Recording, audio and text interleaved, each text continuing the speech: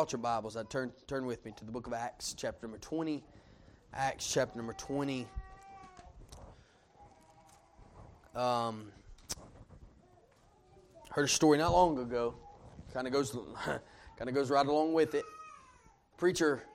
Pastor preached on the army. His title of his message was "The Army of the Lord," and he preached that. And this young man come to the back of the foyer as he was going out. And the preacher grabbed him and he said, "Hey son, are you in the army of the Lord?" And he said, "Yes, sir, I'm in the army of the Lord."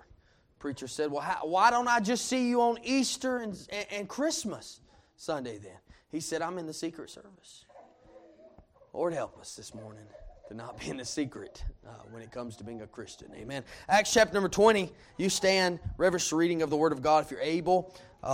Reading of the Word of God is important, but you know what? It can be reverenced sitting down too. And so this morning will be in Acts chapter number 20, verse 28. The Bible says, if you found it, say amen.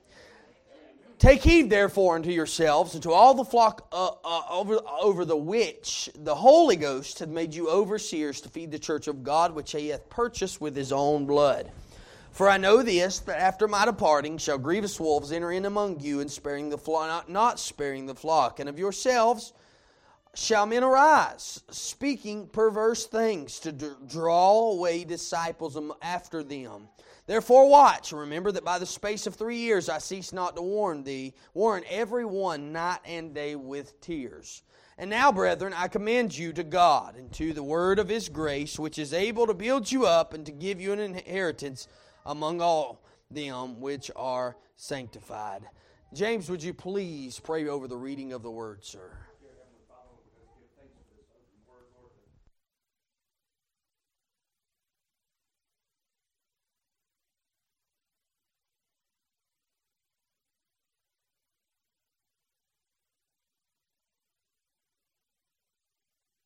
Morning. You may be seated, and I'm thankful for the reading of the Word this morning. Amen. It's by the Word of God that we are everywhere. And so this July, on the third Sunday of July, will be our 136th or 7th anniversary of Mountain Valley Baptist Church. And in those years, this place has been a light for the Lord. We know that it has. It's been a light for the Lord, and at times I'm sure the doors have been shut. And God, but God has kept them right where He wanted them to be. But a wonderful legacy, I believe it's a wonderful legacy that is carried on throughout this life. And so, but this year on the third Sunday of July, we'll have Brother Mark Wheeler with us.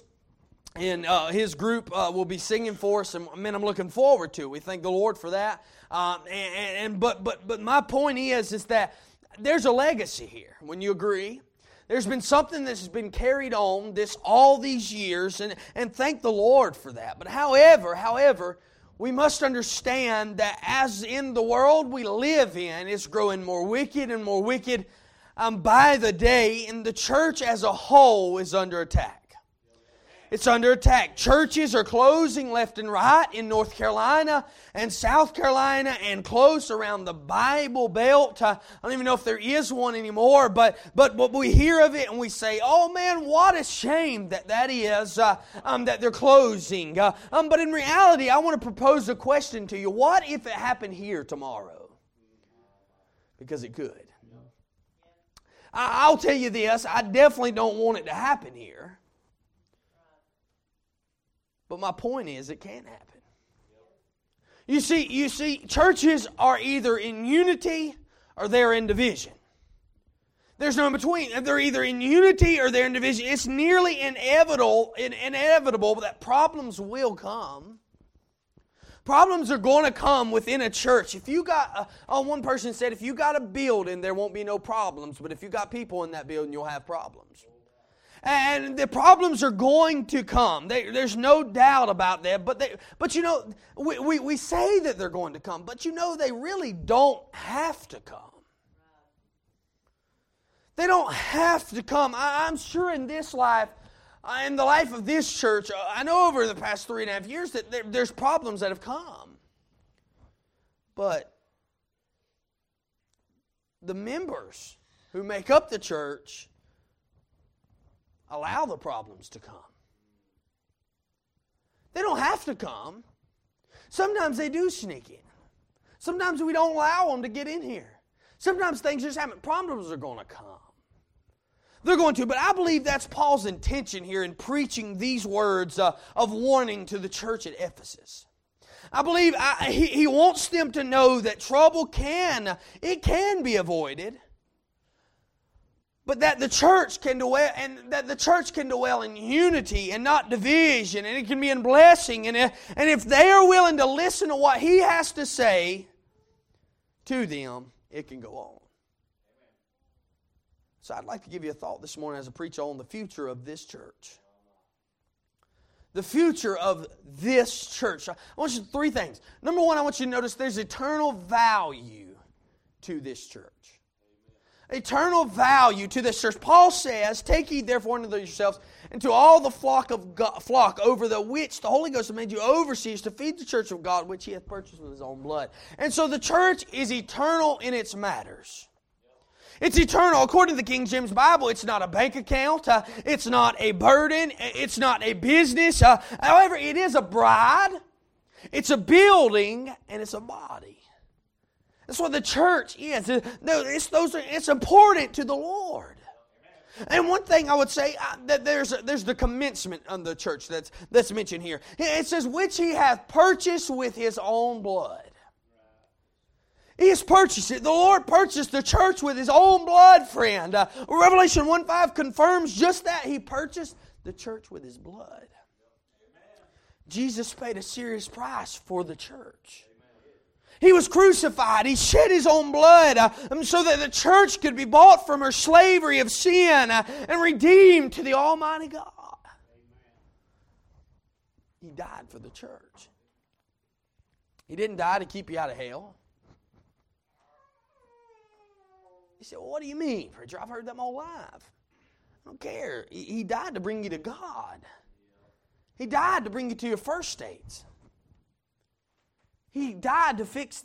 Now, I'm just saying, that's the biblical truth. He died to bring you to God, to bring you back into your creation, back to the relationship with Christ, with God, the Father. Hell, provision, those are just additives. Thank God we ain't got to go to hell this morning. Amen. I'm glad about that. But He paid the price of laying down His life so that the church could be born. I tell you this morning, His blood hasn't lost any power. He's still going to save souls in England. He'll save souls in America and North Carolina. And I tell you something, if we'll just come by Him in faith, a road won't save a person. The Romans road only takes a person to Rome. A repeated prayer will not save anybody. A religion will not save anybody. But Jesus can, and He will save anybody. Whosoever shall call on the name of the Lord shall be saved. Sirs, what must I do to be saved? They said, believe on the Lord Jesus Christ, and thou shalt be saved, thine and thine house. That's still God's direction. Still God's direction, 100%. Whosoever, it's still whosoever. The commencement of the church, He purchased it with a... Then I want you to notice the commission of the church. Now, the commission of the church is the day of Pentecost where the disciples were filled with the Holy Spirit in the upper room. And some disagree. Some think it started in John 20. That's fine. But the church has been used of the Lord to change individuals. It's been used to change families and whole societies. The church has. The church is to be the light. Now the church, the true church has always stood for righteousness. Always stood for, the true church has always stood for righteousness, holy living. It's always stood for godliness, and the church has always been an instrument for the change in the world. And the reason the world hasn't went down yet, I believe, is simply because of the church. Let me show you a Bible verse. 2 Thessalonians.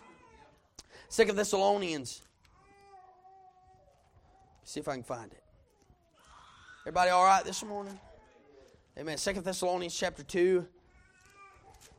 Somewhere over there. I don't know where the book of 2 Thessalonians. Now Now we beseech you, brethren, by the coming of the Lord Jesus Christ, and by our gathering together unto Him, that ye should be not soon shaken, in mind or troubled, neither by spirit nor by word, nor by letter as from us, as that the day of Christ at hand. Let no man deceive you by any means, for that day shall not come except there come a falling away first. And that man of sin may be revealed, the son of perdition, who opposeth and exalted himself above all that is called God, or that is worshipped, so that he, as God, sitteth in the temple of God, showing himself that he is God. Remember ye not that when I was yet with you, I told you these things? Now ye know what withholdeth, that he might be revealed in his time. For the mystery of iniquity doeth already work. Only he who now letteth will let until he be taken out of the way. Who's he? I believe the church is in that, man. And I know the Holy Spirit is a big aspect of that, by the way. But all I'm telling you this morning is that I believe the reason this world has not been able to go into utter desperation is because of the church. The church, the light. Because of the church, the gospel has gained legs. The gospel has gained feet. The gospel has gained a mouth. As I said earlier, it's the whole job of the whole church to tell the whole gospel to the whole world. It is the job of the church to send the money. It's the job of the church to send the men or women. And it's the job of the church to send the message to every creature. It's the job of the church. Remember what I said? I can't remember who said it. Carl H. somebody. I can't remember his last name. But he said the gospel isn't good news if it doesn't make it on time. It's still going to be good news to those individuals who just made it. But the ones that pass away, we have more than 10 people pass away every second. Good news is not good news if it don't make it on time. Right? We need to go. We need to go. We see the commission of the church. We must do it now, friend. We see the constitution of the church. What makes this church so important this morning? Literally, it's the arm of God to the whole world. You understand that? The church of Jesus Christ is the only organism in existence that God has designed, called, and blessed to be the vehicle and through His Word to go to this world. It's the only one. It's the only one. Amen. The church is important because it's the only boat that will ever stay afloat when all things come about. For many today try to move without the local church. It will never be blessed by God. Any ministry, any movement, any mission, any man will not be blessed by God if they do not come out of the local church. I'm not talking about mission boards. We understand mission boards. We believe in mission boards, don't we? We support mission boards around here. But they're still local church-minded. They're still local church-minded, and they're still led, amen, by pastors, by the way. I know prayer, Brother Jimmy Millsaps, Brother Gary Crisp, and all that. I'm just telling you, that doesn't... Any of those things that doesn't operate under the umbrella of the local church and promote the local church is not of God. That may be bold, but it's true. These families we need Mountain Valley Baptist Church. Amen. The missionaries need Mountain Valley Baptist Church. Those 34 missionaries that we support, we need Mountain Valley Baptist Church. We need to stay afloat. We need to go. We need to keep doing things. I'm telling you, the community needs Mountain Valley Baptist Church. But the whole world needs Mountain Valley Baptist Church. You're more than you think you are. Amen, friend. Don't lose your salt in this world. God loved the church. We must love the church. If those who are saved do not demonstrate the importance of being faithful to the house of God, why should we expect sinners to ever enter into the doors? I'm thankful my neighbors know where I'm going to be on Sunday morning, Sunday night, Wednesday night. Amen. I'm telling you, Baptists, they're crazy, man. Somebody say amen there. I believe Baptists is the closest thing to God, but they're the hardest thing to get faithful. It's truth. They're faithful to three things, they say. There's 3 F's that Baptists are faithful to. What are those? Fights, feasts, and funerals. They're faithful to those. But I'm telling you, ask yourself, if every single church member were just like me, then what kind of church would my church be? The most important hours of our week is the ones you spend in church. It will be the only ones that hold eternal value. Ones that you're doing something for God will be the only ones that hold eternal value. The eternal value of the church. Secondly, I want you to notice the evil violence of the church. It's 11:55, so you ain't got to look at your clock. 29. For I know this, that after my departing shall grievous wolves enter in among you, not spare the flock, also of your own selves. Shall men arise, speaking perverse things to draw away disciples after them. There's some evil violence. We can clearly see that the church is certainly vital to a person in every area of their lives. On the other side, there's the evil that is against everything that we do. You know, Satan has nothing, he wants nothing more but to see this church defeated and see this church destroyed.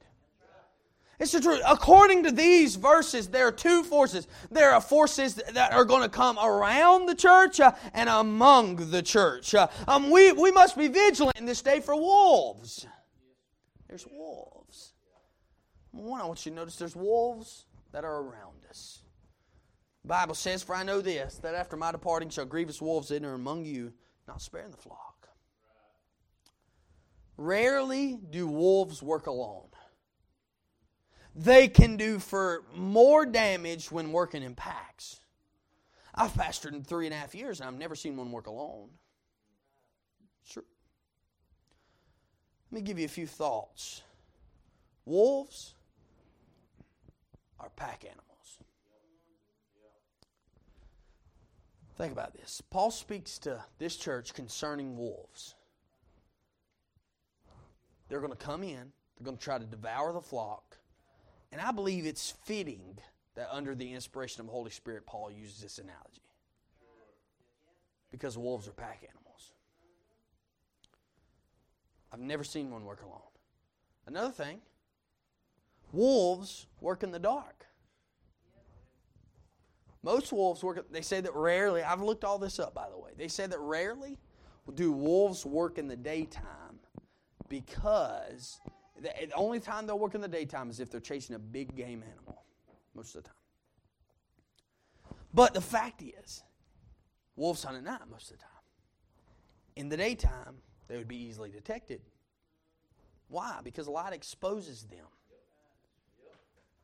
Light exposes them. That is why the wolves within the church kick against straight Bible preaching. That's why they kick. It exposes them. It exposes their darkness. Thank God for men of God that have stood the test of time. Amen. They've held the line against the mist of wolves. Man. You don't understand what goes on. Wolves work in the dark. Another thing I noticed about wolves is wolves attack the young, the weak, and the sick. Spiritually. Wolves typically go after those who cannot easily defend themselves against attacks. Let me ask you this. If you were the devil, who would you attack? The easiest. Is that not who the lion chases? I mean, is that not who all of the wolves attack, is the babes? You're not going to attack someone who's prayed up or someone who has a steady diet in the Word of God or someone who's filled with the Spirit of God. Or would you go after the ones who are spiritually weak or the new converts or the one who doesn't pray like they should? I don't know anybody that does, but doesn't pray like they should, or one who misses more church than they attend. All I'm saying is that the only one who doesn't read their Bible that much or any of those things, that's the one I'm going to go after. You see, it doesn't make them any less part of the church. But however, if you are one of these, you have a target on your back. Don't give the devil an inch, friend. He'll take a mile. So they work in the dark. They attack the young, the weak, and the sick. Another thing about wolves is wolves typically attack from behind. They blindside. They always attack from the blind side. When you let your guard down, that is the moment when your enemies are going to attack the church. Satan disguised himself. Satan disguised himself. Don't you think he disguised himself? He disguised himself as a serpent to beguile Eve. Right? Genesis 3. I mean, he still will. Be watchful. Serpents were not a bad thing in that time. They were just like any other created animal. Think about that. Paul warned this church at Ephesus, and years later in Revelation chapter number 2, the Lord comes among them, and He tells them that they've left their first love. This same church that Paul is admonishing here. He said they've left their first love. It's the first one he goes to, and he says, hey, I have some things against you. Watch for your church, friend. There's wolves all around us. There's wolves all around us, friend. And then Paul goes on and he mentions in verse 30, also of your own selves shall men arise. There's wolves among us. Don't want to say there's wolves among this church, but there could be. Paul warns the Ephesians that there would arise from among their own number someone, wolves, who would destroy the Lord's church. And it's true, friend. He still does it. America didn't get messed up from the outside in. It got messed up from the inside out. Petty issues don't matter when compared to eternity. Beloved, I'm telling you, our battle is not with each other. It's not. It's with the forces of this world. Mountain Valley Baptist Church needs other churches. And other churches need Mountain Valley Baptist Church. Amen. We need others. According to Matthew chapter 12, verse 25, Jesus reminds us of something there. And He says, and Jesus knew their thoughts and said unto them, every kingdom divided against itself shall not stand. Shall be brought down to desolation, He said. And every city or house divided against itself shall not stand. It's not going to stand. It's not going to stand. Take heed. Take heed lest you fall. Don't be careful. Don't be careless. We need each other now. We need to guard the house of God. We need to be watchful. We need to be mindful. We need to be vigilant. When attacks come, don't abandon the ship. Don't abandon the ship when attacks come. Don't leave your man of God or wife, whatever, working alone. I know you don't, but everybody wants to ride the cart down the hill, but nobody wants to push it back up. Tell you, hell, push it back to the top. Watch out for wolves. Wolves are around us and among us. There's the eternal value in the church. Evil violence. And lastly, I want you to notice that there's an exalted victory of the church. The Bible says in verse 31, therefore watch and remember that by the space of 3 years I cease not to warn every one of you day and night, everyone night and day with tears. And now, brethren, I commend you to God and to the word of His grace, which is able to build you up and to give you an inheritance among all of them which are sanctified. The church may have its attackers, but man, we can enjoy the victory this morning as a church. We can. We can. This church and the one, this church here, I'm telling you, it does not have to become stats in the future. It doesn't have to, but it can. It can. These verses underline just where victory lies, though. I believe number one, victory lies in a strong reliance upon God.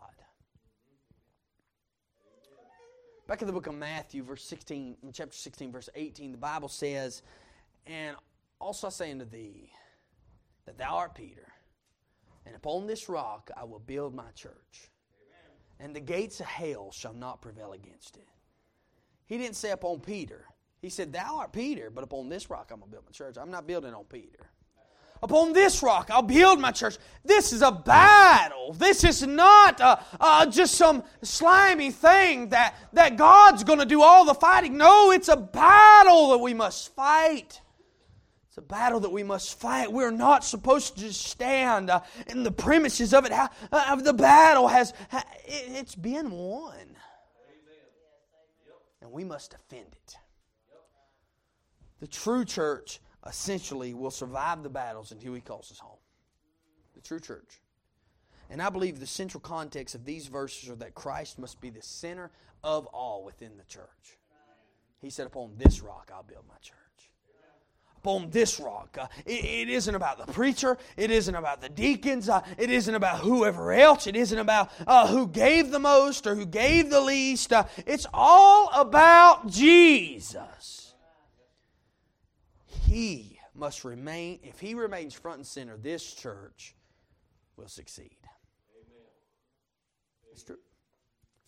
The fact is, if you leave a church because someone within it who were never there to begin with in the right time. Now, doctrine and leadership matters. It does. If you're leaving for a doctrinal issue and you don't believe it's the Word of God, I say run. Get under somebody right.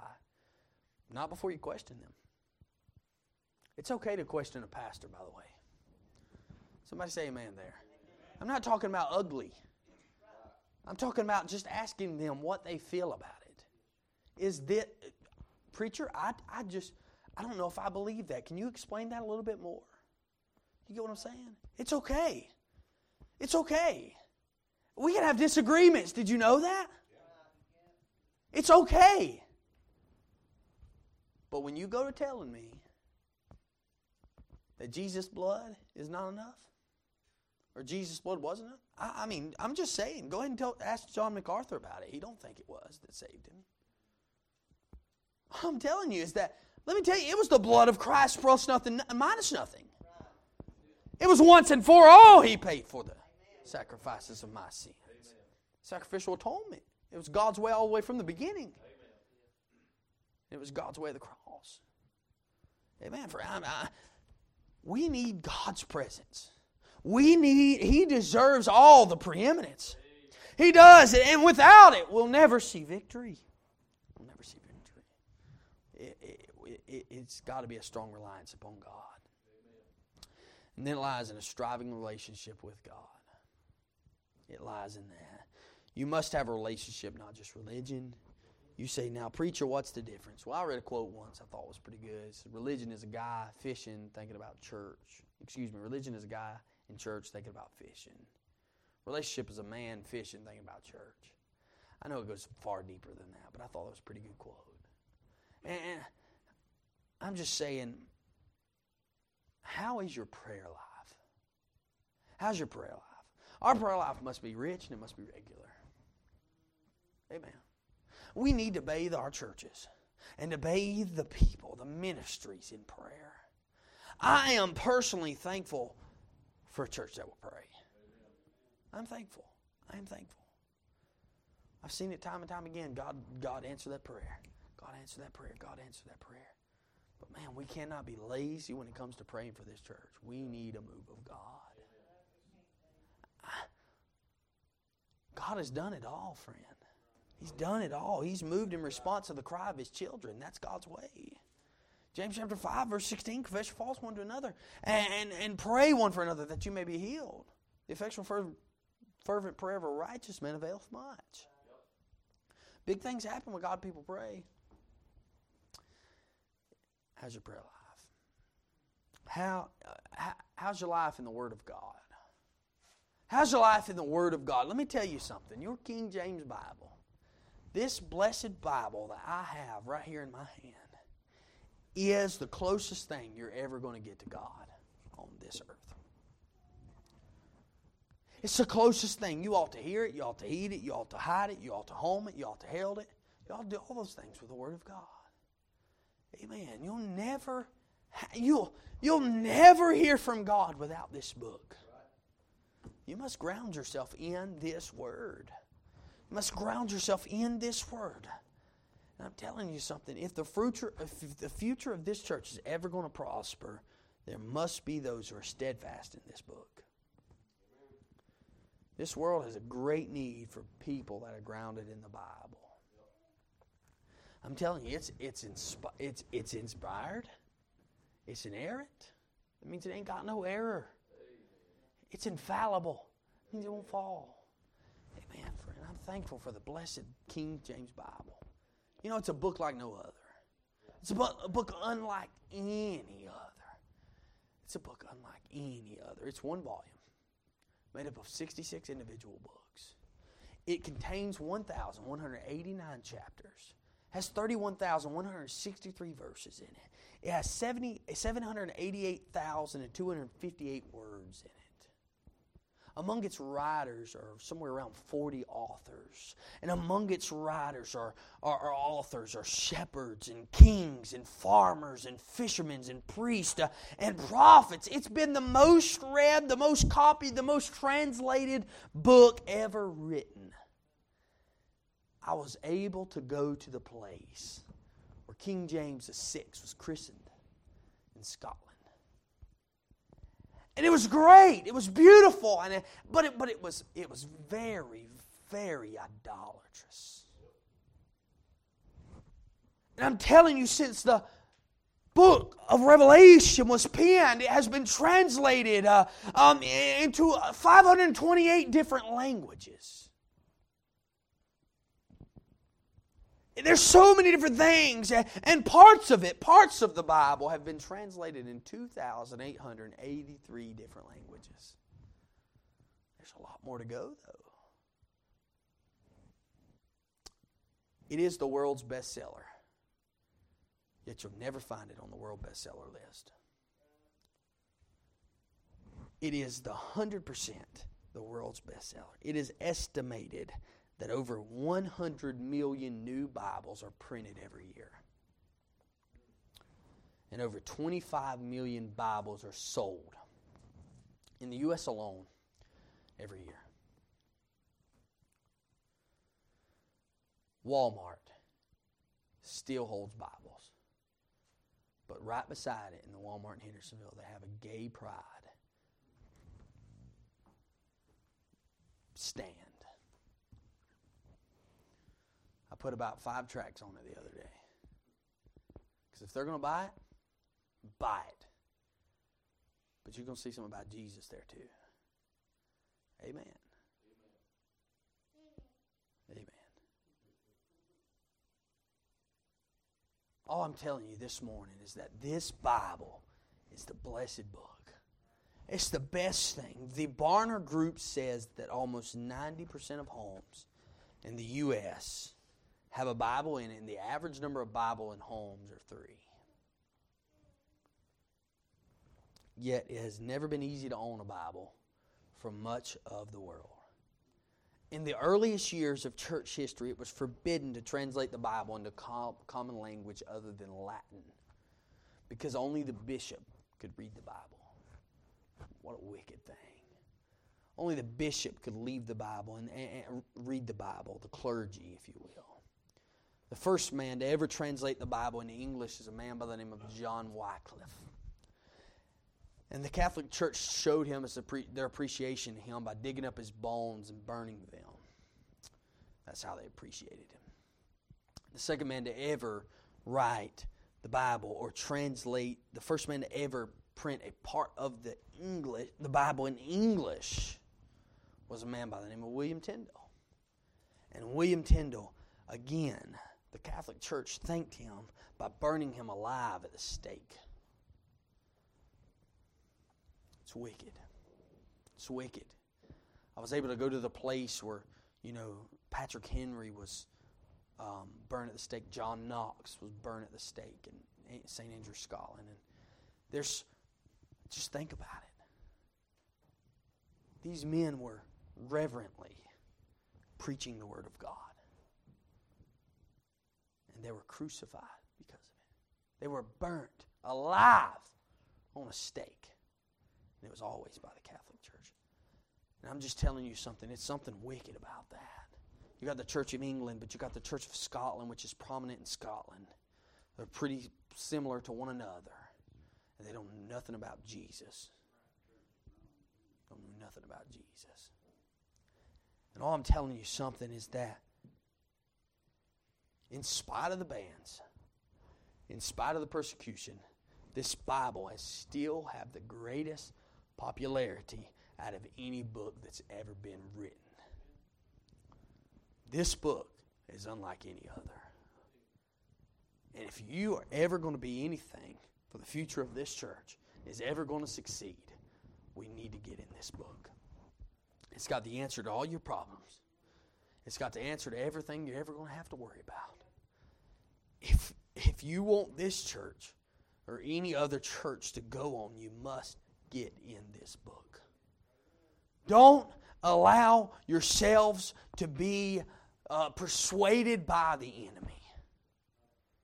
This year will be the 136th homecoming, or 137th homecoming at Mount Valley Baptist Church. But man, I'd like to see it go another. Wouldn't you? And if it will, we must take a stand. We must take a stand. We must keep going farther for God. There's never any stopping point. We're not a bank account. We're not a business. We're never going to be able to take this money home with us. Therefore, we use it for His glory. We know that. We know that. But we must be faithful. We must be fruitful. We must be fearless and fervent for the things of God. We must do it now. We must do it now. We're in this thing as a team. We need preachers. We need missionaries. We need Christians to keep on going. Press on. Press on. Please press on. Be the future of this church. We need it now more than ever. We need Jesus now. We need God now more than ever. If we want to see the church succeed, we want to see eternal, we see it, we know the church has eternal value. There's going to be a lot of evil in it. But man, if I could just see this church exalted victory, just think about it. When we stand at the judgment seat of Christ one day, it matters. It matters so much what we do now for the church. It matters because Christ died for it. He died for the church. It's a body, it's a building, it's 100% bride. He's coming back to get us one day. If we're part of the church, He's coming back to get us, thank God. But there's been many times in the last few years that I've seen the benefit of being part of the local church. I've seen many people who don't go to a local church. They don't have the local church. And then they need the local church or somebody from the local church, and they're not part of it. Lord, help us. Lord, help us. There's benefit for the local church. And God has made it just the way we're doing it around here, and we need to continue to do it and press on for His glory this morning. Let's stand to our feet this morning.